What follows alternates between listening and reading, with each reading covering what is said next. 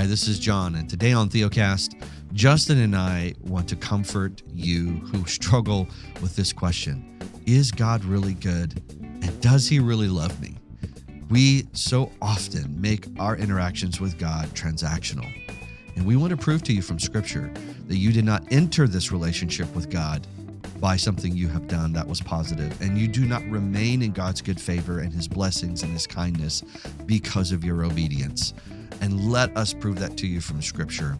We hope you enjoy. If you'd like to help support Theocast, you can do that by leaving us a review on iTunes and subscribing on your favorite podcast app. You can also follow us on Instagram, Twitter, and Facebook. Plus, we have a Facebook group if you'd like to join the conversation there. Thanks for listening.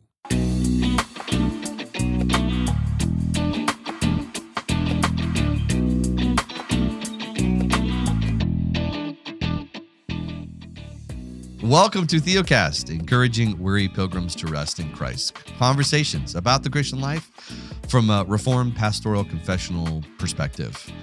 Today, professional.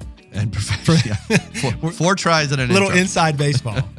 We're professionals here at Theocast. If you want to know the heart behind what we're trying to do, we desperately want to clarify the gospel and reclaim the purpose of the kingdom. Your hosts today are Pastor Justin Perdue of Covenant Baptist Church in Asheville, North Carolina. I'm John Moffitt. I'm the pastor of Grace Reformed Church in Spring Hill, Tennessee. And today, Justin, we are back in our respective states. It was fun to record together. That's the last podcast you guys heard. It's been a couple of weeks for us since we've been together, but it's true. It's good to be back. Minute. Lots happened. Yeah. You know, I did see someone's criticizing us, Justin, for saying pod, being back on the pod together. I know, you know.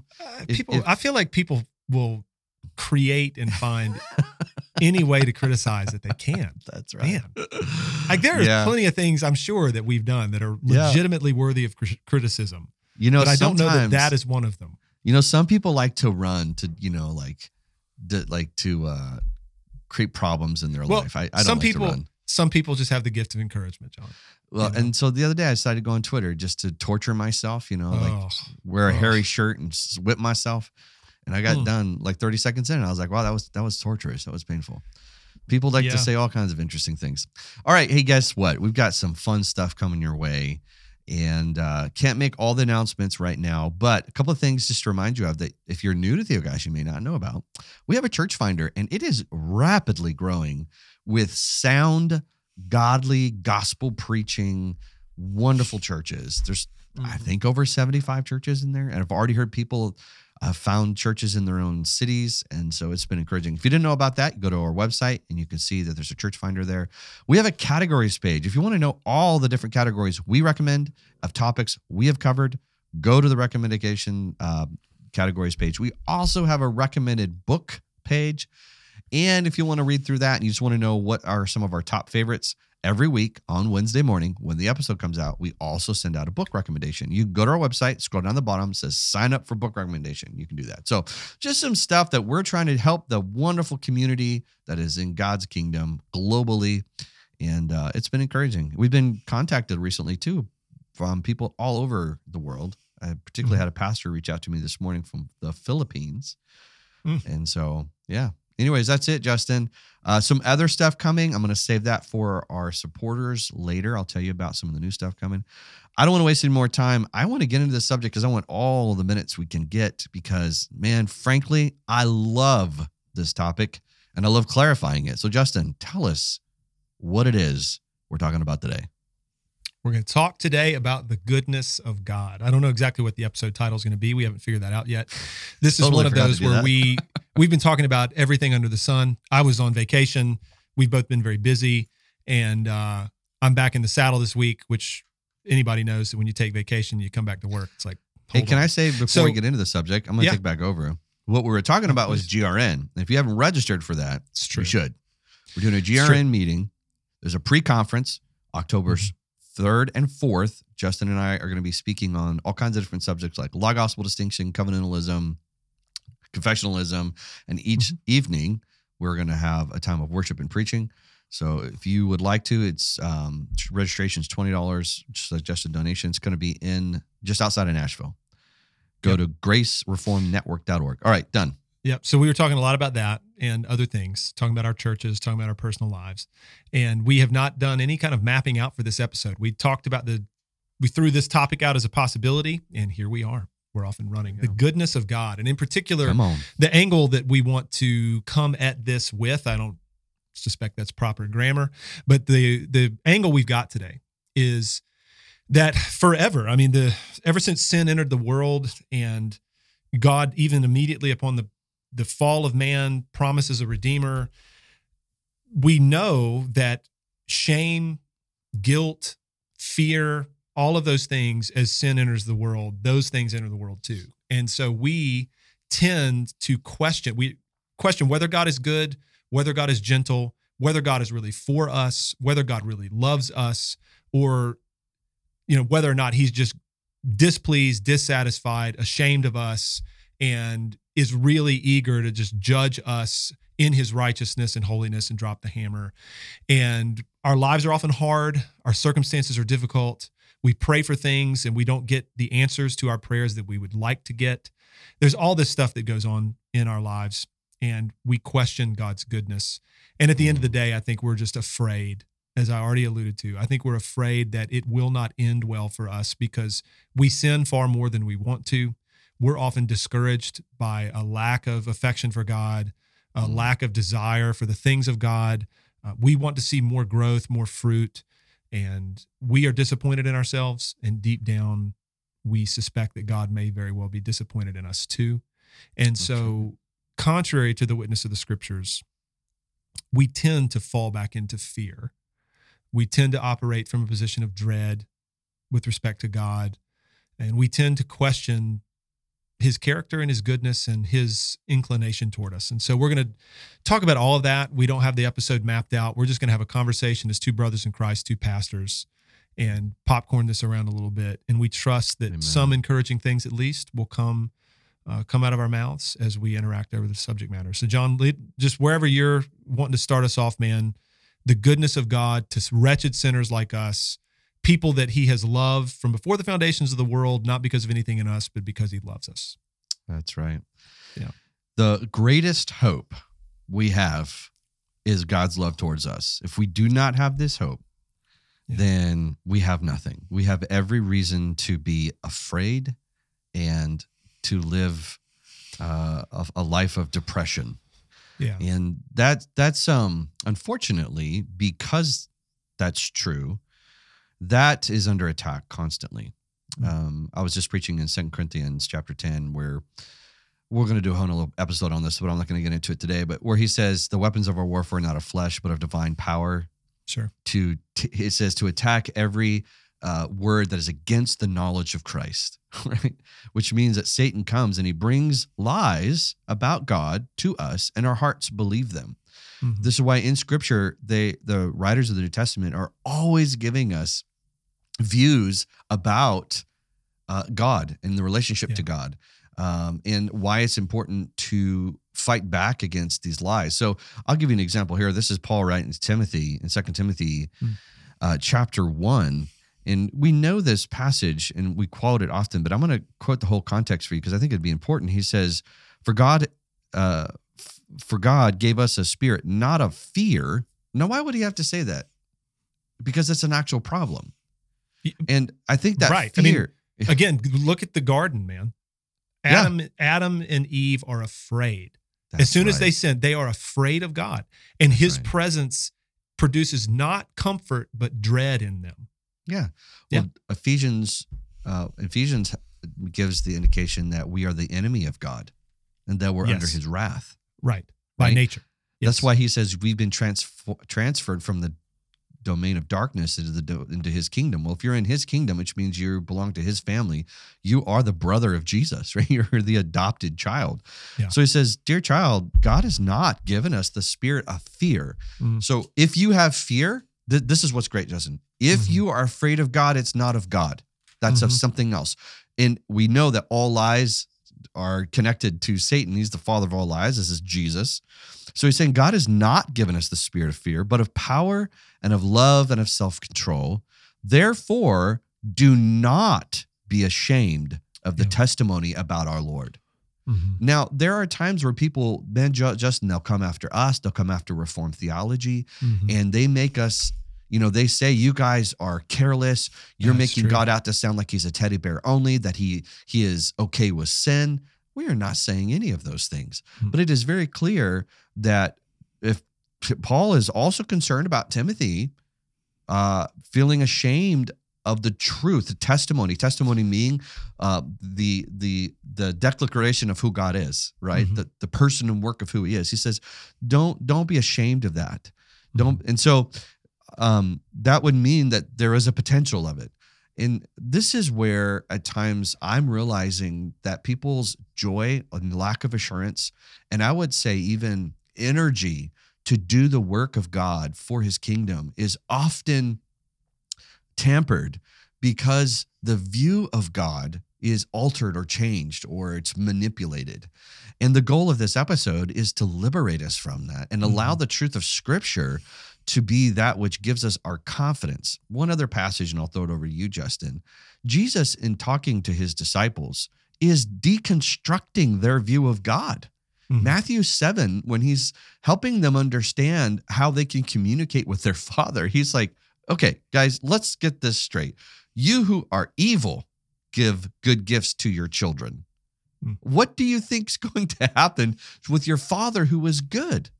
Like we just have this view that, well, I haven't done well and I don't deserve for him to answer my prayer.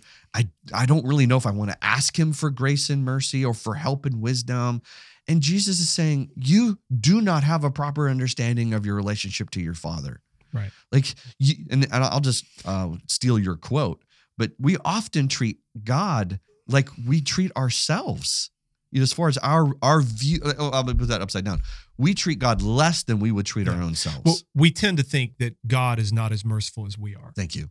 Right. And we tend to think that he is not as compassionate as we are, or he's not as gentle. He's not as understanding, all of those things, because you and I know, continue to pick up on your analogy, and then I may go back to the 2 Timothy 1 and dovetail that with Romans 8. But the parenting analogy that you have picked up on, that Jesus speaks of at multiple points in the Gospels, where he does say that you are wicked and you know how to give good things to your children. How much more so, an argument from the lesser to the greater, how much more so is God, who is without sin, who is not wicked, but who is good, how much more so will he give good things to his children when they ask for them? So he's trying to encourage us in prayer. He's trying to encourage us to approach the Father in prayer because of the Father's disposition toward us. Because, like you said, we are often so afraid and ashamed to go to God in prayer because we have this innate sense of needing to clean ourselves up first. I need to get some things in order. I need to come to the Father looking reasonably presentable before I can really ask him for something. Because if I come to him as a miserable wretch and the wreck that I am, in my own mind and heart, I know what's going on in there. If I come to him in this condition, surely then he's not going to be inclined to answer my request. And we've got it so wrong in so many ways because we're thinking about ourselves and our own merit, our own worthiness. And of course, we're not worthy, but Christ is worthy. We have been declared just because Christ is just, and the Father sees us in Christ, and he loves us, and he set that love on us in Christ Jesus before the world began. And so we can approach him with confidence and boldness without fear. But yes, he's a good Father, and he loves his children, and he delights in giving his children good things. And so we should go to him and ask him. And just, dear listener out there, as you hear me speaking these words, I speak better than I live. And I think John would say the same thing. Like, we preach better sermons than we can live. We record better podcasts. Do you know that's why Paul says it's the foolishness of preaching? Well, yeah. And I mean, even the apostles and the men who wrote scripture, it's very, anyway. I mean, read some of the writings of the apostles, and it's very plain that they're just like us. Read the entire witness of the scriptures. The people of God are just like us. They always have been. And we all struggle in very similar ways. And so back to what we're considering, we need to be reassured over and over again that God is loving and kind and gentle, and that he wants us to come to him, that he's not rolling his eyes, metaphorically speaking, like, oh my gosh, here comes this miserable sinner again. He has failed again. She has botched it again. And I've got to keep putting up with this. Like, that is not his posture toward us. It's good to be reminded of that, because I tend to, as I just said, I'm talking better than I live, because I tend to operate based on my own merit, my worthiness. I tend to be afraid. I tend to be ashamed. I tend to not be inclined to run to God in my moment of need. I feel the need to do something myself first. And I have to be perpetually reminded from the scriptures, go to the Lord. He loves you. He's good. So you mentioned 2 Timothy 1. I'll be brief on this, and you can take us in another direction, John. Yeah. Yep. 2 Timothy 1, we have not been given a spirit of fear. God gave us a spirit not of fear, but of power and love and self-control. That's 2 Timothy 1:7. Well, Romans 8:15, there are similar words written, and this is in the context of our being adopted as children. So this fits beautifully with some of the things we've already been considering. We've been adopted as God's children. We have become heirs of God in Christ, because everything that's Christ's is now ours. Christ is the heir of an eternal kingdom, and we are heirs with him. And through our union with him, we will inherit that same kingdom, and will reign with Christ. So it's in that context of our adoption that Paul writes these words. He says, you did not receive the spirit of slavery to fall back into fear, but have received the spirit of adoption as sons, by whom we cry, Abba, Father. And come on, goodness, I mean, you read it and it'll preach itself, right? I mean, God was our judge, but he's not our judge anymore. He's now our Father. I just want to repeat that. God, for the Christian who has trusted Christ, been adopted by God, God is no longer our judge. He's our Father. And that changes everything. That is a life-altering reality. Similar language in Galatians chapter 4 about this. Let me just read it. I want to make sure see Galatians 4, 4, and 5. I'm turning. I'm losing the Bible drill even as we speak. But when the fullness of time had come, God sent forth his Son, born of woman, born under the law, to redeem those who were under the law, so that we might receive adoption as sons. And because you are sons, God has sent the Spirit of his Son into our hearts, crying, Abba, Father. So you are no longer a slave, but a son. And if a son, then an heir through God. That's so right. This is our new identity. This is our new status. We talk about that a lot on Theocast, about our new status is one of being justified.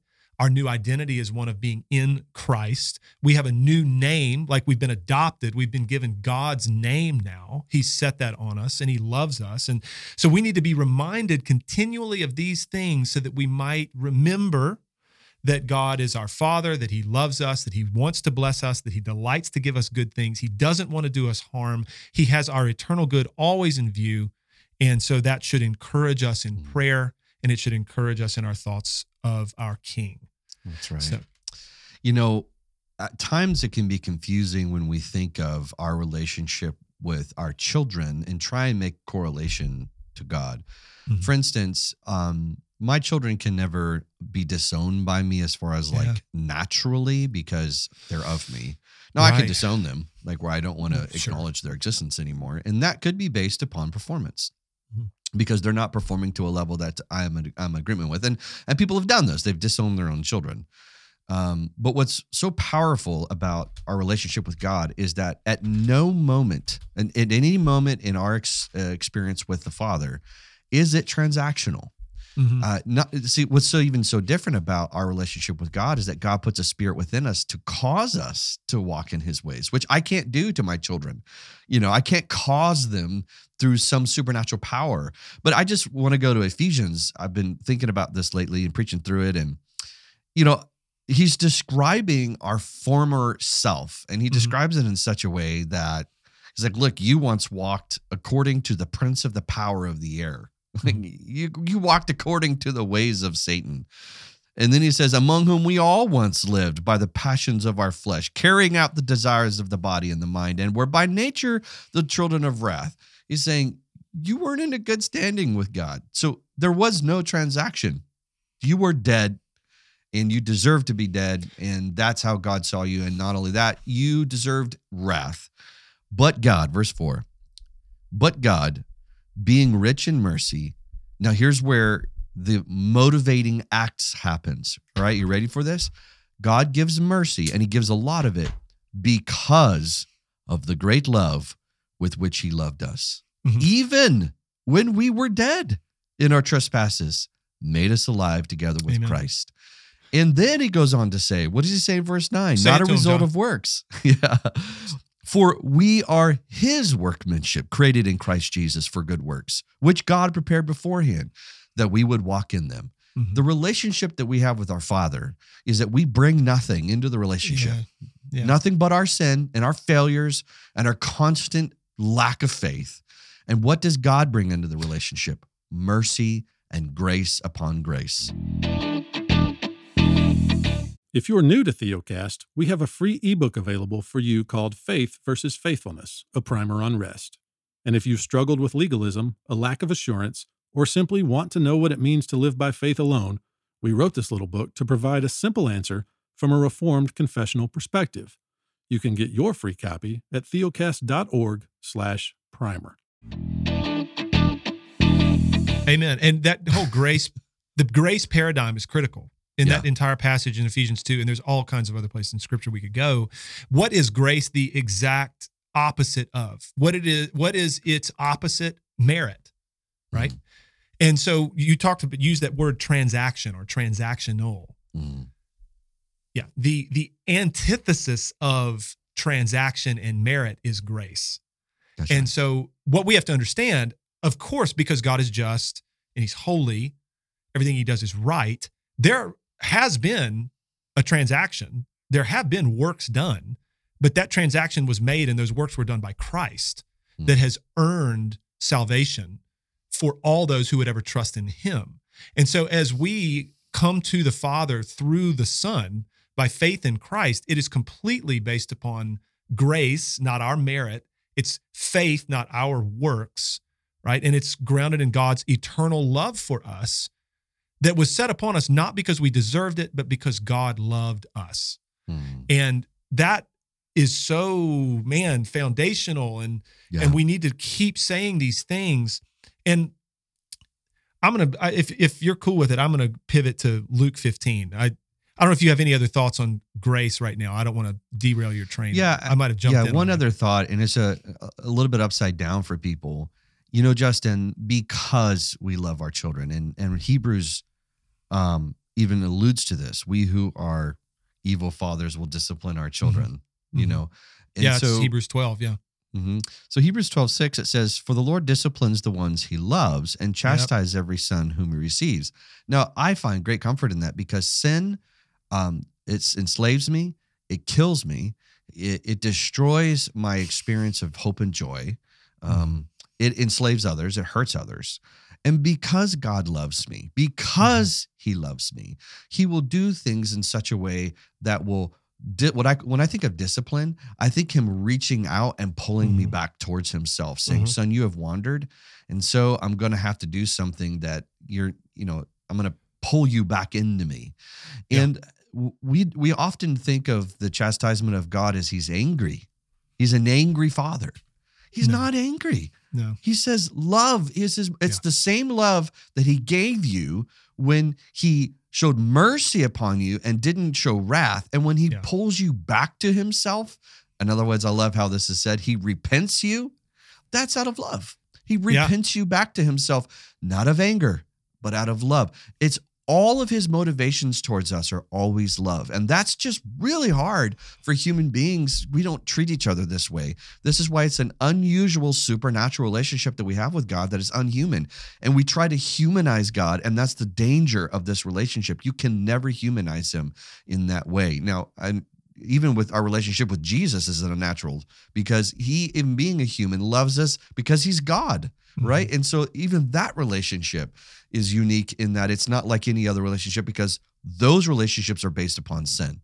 Anyways, that was the only other thought I wanted to add. I'm going to just go ahead and add to what you're saying before I go to Luke 15. In the Second London Confession, the confession that we subscribe to, chapter 5, paragraph 5, chapter 17, paragraph 1. Chapter 5 is on providence. Yeah. Chapter 17 is on the perseverance of the saints, right? So 5.5, 17.1, read those paragraphs sometime if you have opportunity. They will encourage your soul to no end on this topic. Like even thinking about Hebrews 12 and God being a loving father and he disciplines those he loves. So we, again, fallible parents, we sometimes discipline our kids out of frustration. But deep down, good fathers and mothers at the human level understand that there are things that we have to teach our children. There are things that we need to train them in. There are things that we need to help them see. There are things we need to make them aware of if it's going to go well for them even in this life. You know, how much more so then does our Heavenly Father need to discipline, correct, guide, chastise us for our eternal benefit and to keep us from sin and the things that would wreck our souls? And so in 5.5 in the confession, it acknowledges that God in his providence allows and even ordains that his children would go through these seasons of sin, difficulty, that they would experience hardship and trials of various kinds, oftentimes the result of our own doing, but that God would be working in and through all of that to produce good things. He would humble us. He would show us the depth of our need of Christ. He would teach us the wreckage that sin produces so that the next time we're presented with a similar situation, we might not go down the same path. Mm-hmm. The confession goes on and on about the various good things that the Lord does, even in and through the sin of his people. 17.1 makes it very plain that there is no way that God's elect will be lost, but that there are seasons of time where all kinds of things may befall us, and that we might be shaken by any number of storms and floods and beaten to practically to death, yet we will never finally be moved from the rock and foundation of our faith, which is Christ for us, right? Christ Jesus is the rock on whom we stand. And we know this because God is going to keep us in Christ by faith unto salvation. And so we take comfort in all of those realities, that even as the Lord disciplines us and chastises us, he has good and holy purposes in view. He's not mean. He's not angry. He's not sadistic. He takes no pleasure in our suffering. Mm-hmm. He doesn't delight in the perishing of the wicked. How much less so does he delight in the suffering of his children? Right? I'll add this in here. Romans 8:28. We often use that like if someone loses a loved one or loses a child. Well, if you read that and you understand it in context, I actually think he's talking to a struggling believer. He's like, listen, even your own sin that you constantly struggle with, all things I will work for good. And that's hard for, like, you go back to Joseph. What does he say to his brothers? You meant this for evil, but God meant it for good. And that's hard for us. Insane to think that God will take my sin-filled, lack of faith, fearful life. And he goes, John, it's in my power, in my strength. I will make this good. And you're like, all right, well, I'm going to trust you. I'll just do one more day. Yeah. And 17.3, I left out. So this is also in the chapter on sanctification. So that they may fall into grievous sin and continue in them for a time due to the temptation of Satan and the world and the strength of corruption remaining in them. And even our own neglect of the means of our preservation. You know, in so doing, we're going to incur all kinds of things. And we're going to hurt other people. We're going to scandalize ourselves. I mean, all of this stuff can happen. Nevertheless, you know, we will be kept. We will be preserved through faith in Christ Jesus to the end. This is what we can take heart in, right? All right, so maybe in thinking about the goodness of God and the fact that God is a father who not only delights to give good gifts to his children, God is a God who finds joy in saving sinful people. That's right. This is a mind blow for me. I mean, and at least for me, that like to really see it, to wrap my mind and heart around it and to understand. And it's like, Lord, write this on my heart that your nature as a redeemer, the Lord has always been a redeemer, that you delight in saving people who don't deserve it. And so Luke 15 is a very famous chapter. It contains one of the most famous parables that Jesus ever told. You know, and I'm just going to go ahead and front load it. I know sometimes people, maybe in a punchy shock jockey way, make a big deal about like Jesus kicking it with sinners, and they almost talk about it in a way where it's like, it sort of celebrates sinfulness in a way. I'm going to acknowledge that can be done. That's right. And that has been done. that it's almost like we want to celebrate sin because those are the people that Jesus wants to be around, are people who are sinners, And so that's not the angle I'm coming with right now. But the context matters. Luke 15:1, and I'm not going to read much of the chapter at all. I'm just going to comment. But the setting it up, Luke 15:1. Now the tax collectors and sinners. So that's bad people, right? That's not likable, folks. This is not a great crowd, right? On a cultural level, we don't understand. These are the people that you would not want your kids hanging out with, right? I mean, so now the tax collectors and sinners were all drawing near to him. So there was something about Jesus that the self-righteous and those who trusted in themselves, they hated him, didn't want to be near him, wanted to kill him. The people who were sinful and knew that they were drawn to him. Interesting.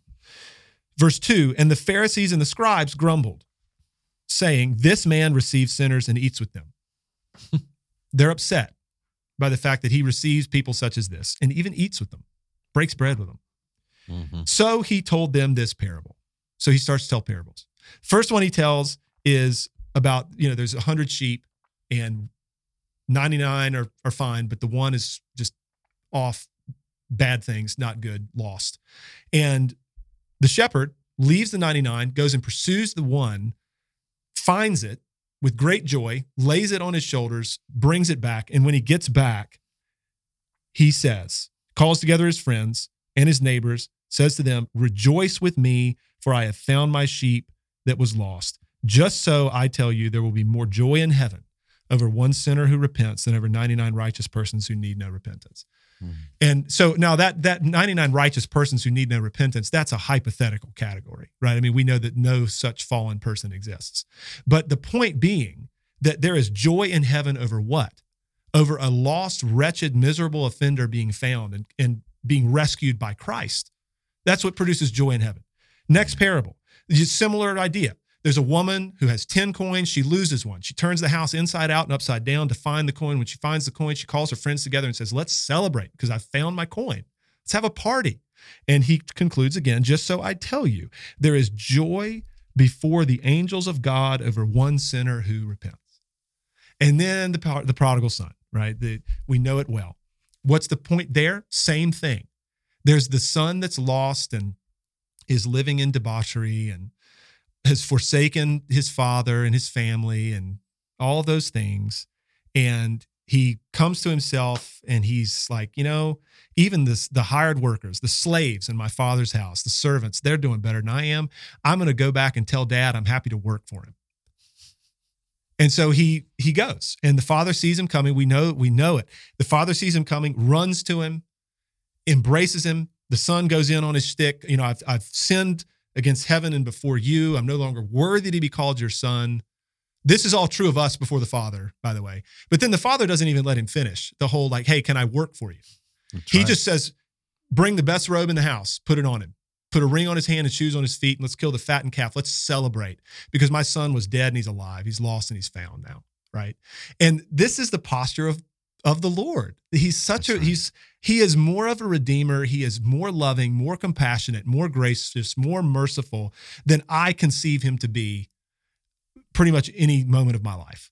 And I need to remember that this is who he is. Yeah. And when you think about this, John, and when we extol these things about him, does it not evoke love and affection, gratitude, joy? I am motivated to obey. I want to do good. I want to be a righteous man. It's like, look what he's done for me. Yeah. And it's just so much better than this fear and dread that's peddled around all the place. I've talked a long time. No, I love the story of the prodigal son because it's the latter part of the story that gets at what we're getting at. It's true. That son goes, hey, this is not right. The older son. The older son. This is not.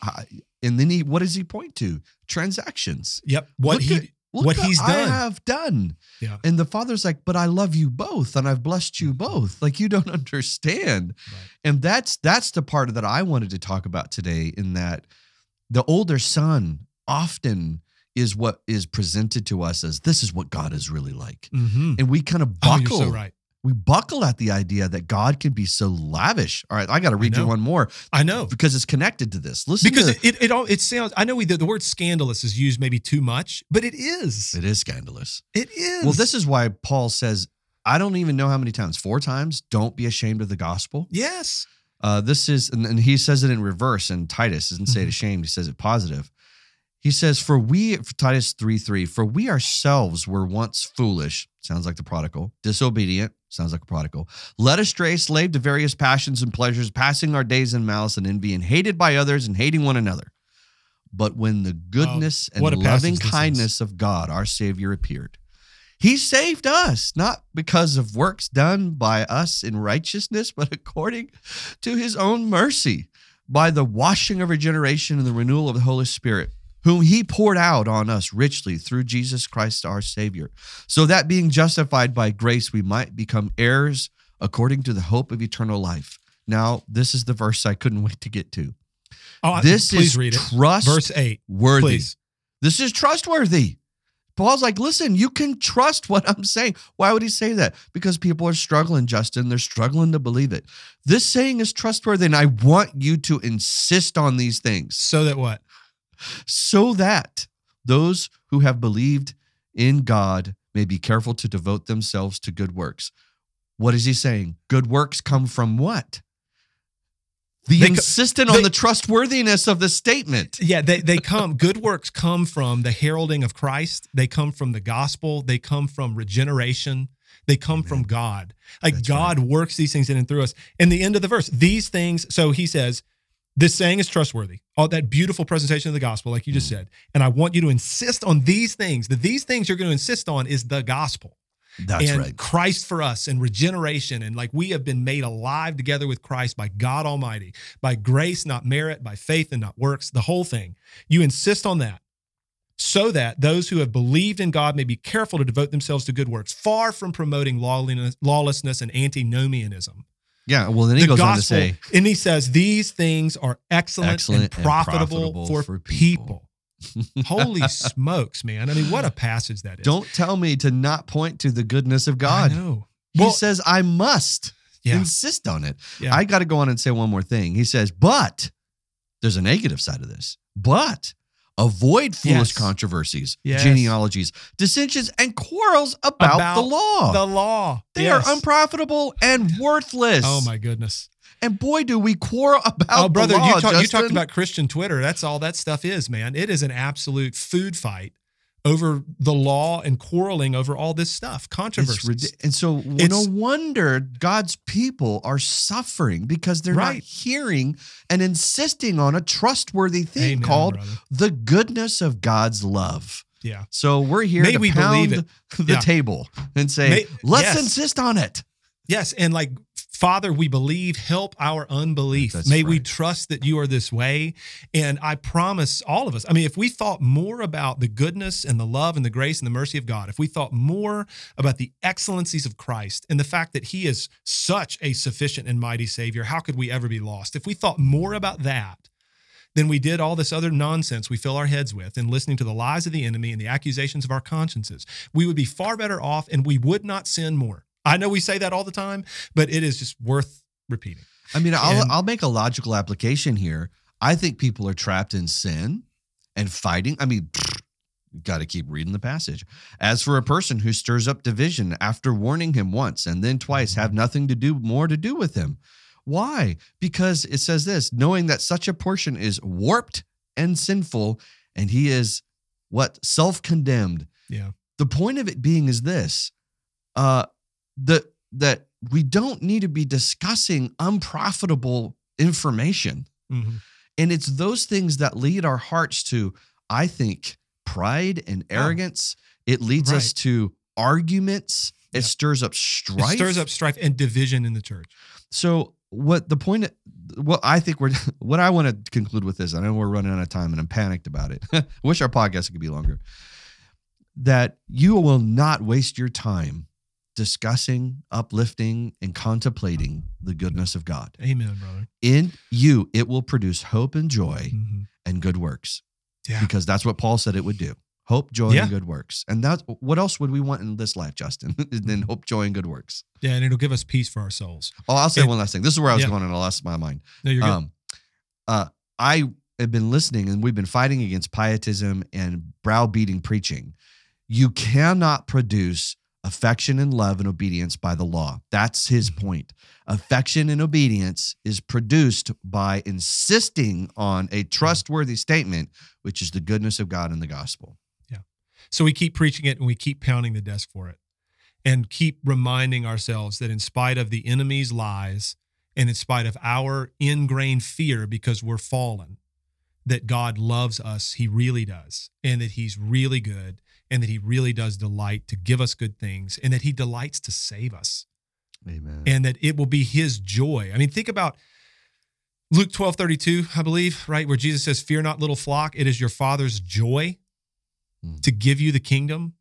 You know, think about the doxology in Jude where, like, through Christ, we will be presented before the presence of God with great joy. Like, this is... It's the delight of God and the delight of the Father, Son, and Holy Spirit that we would be saved from sin on account of Christ alone, and that he would present us pure and blameless.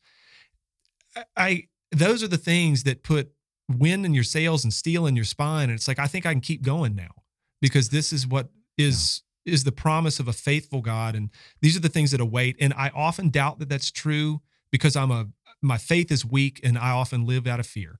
But Lord, again, help our unbelief. May we trust these promises today. May we live in this today. Let's encourage.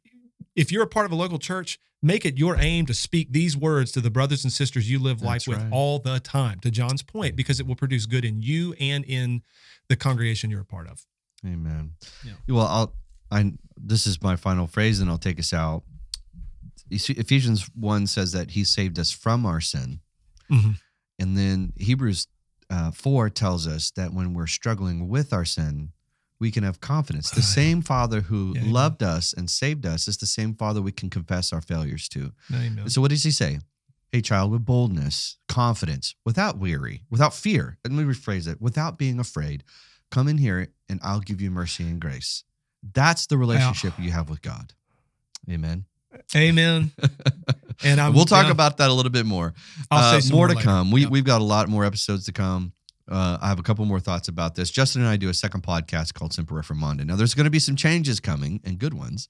We've already made some this year. We've added a couple podcasts.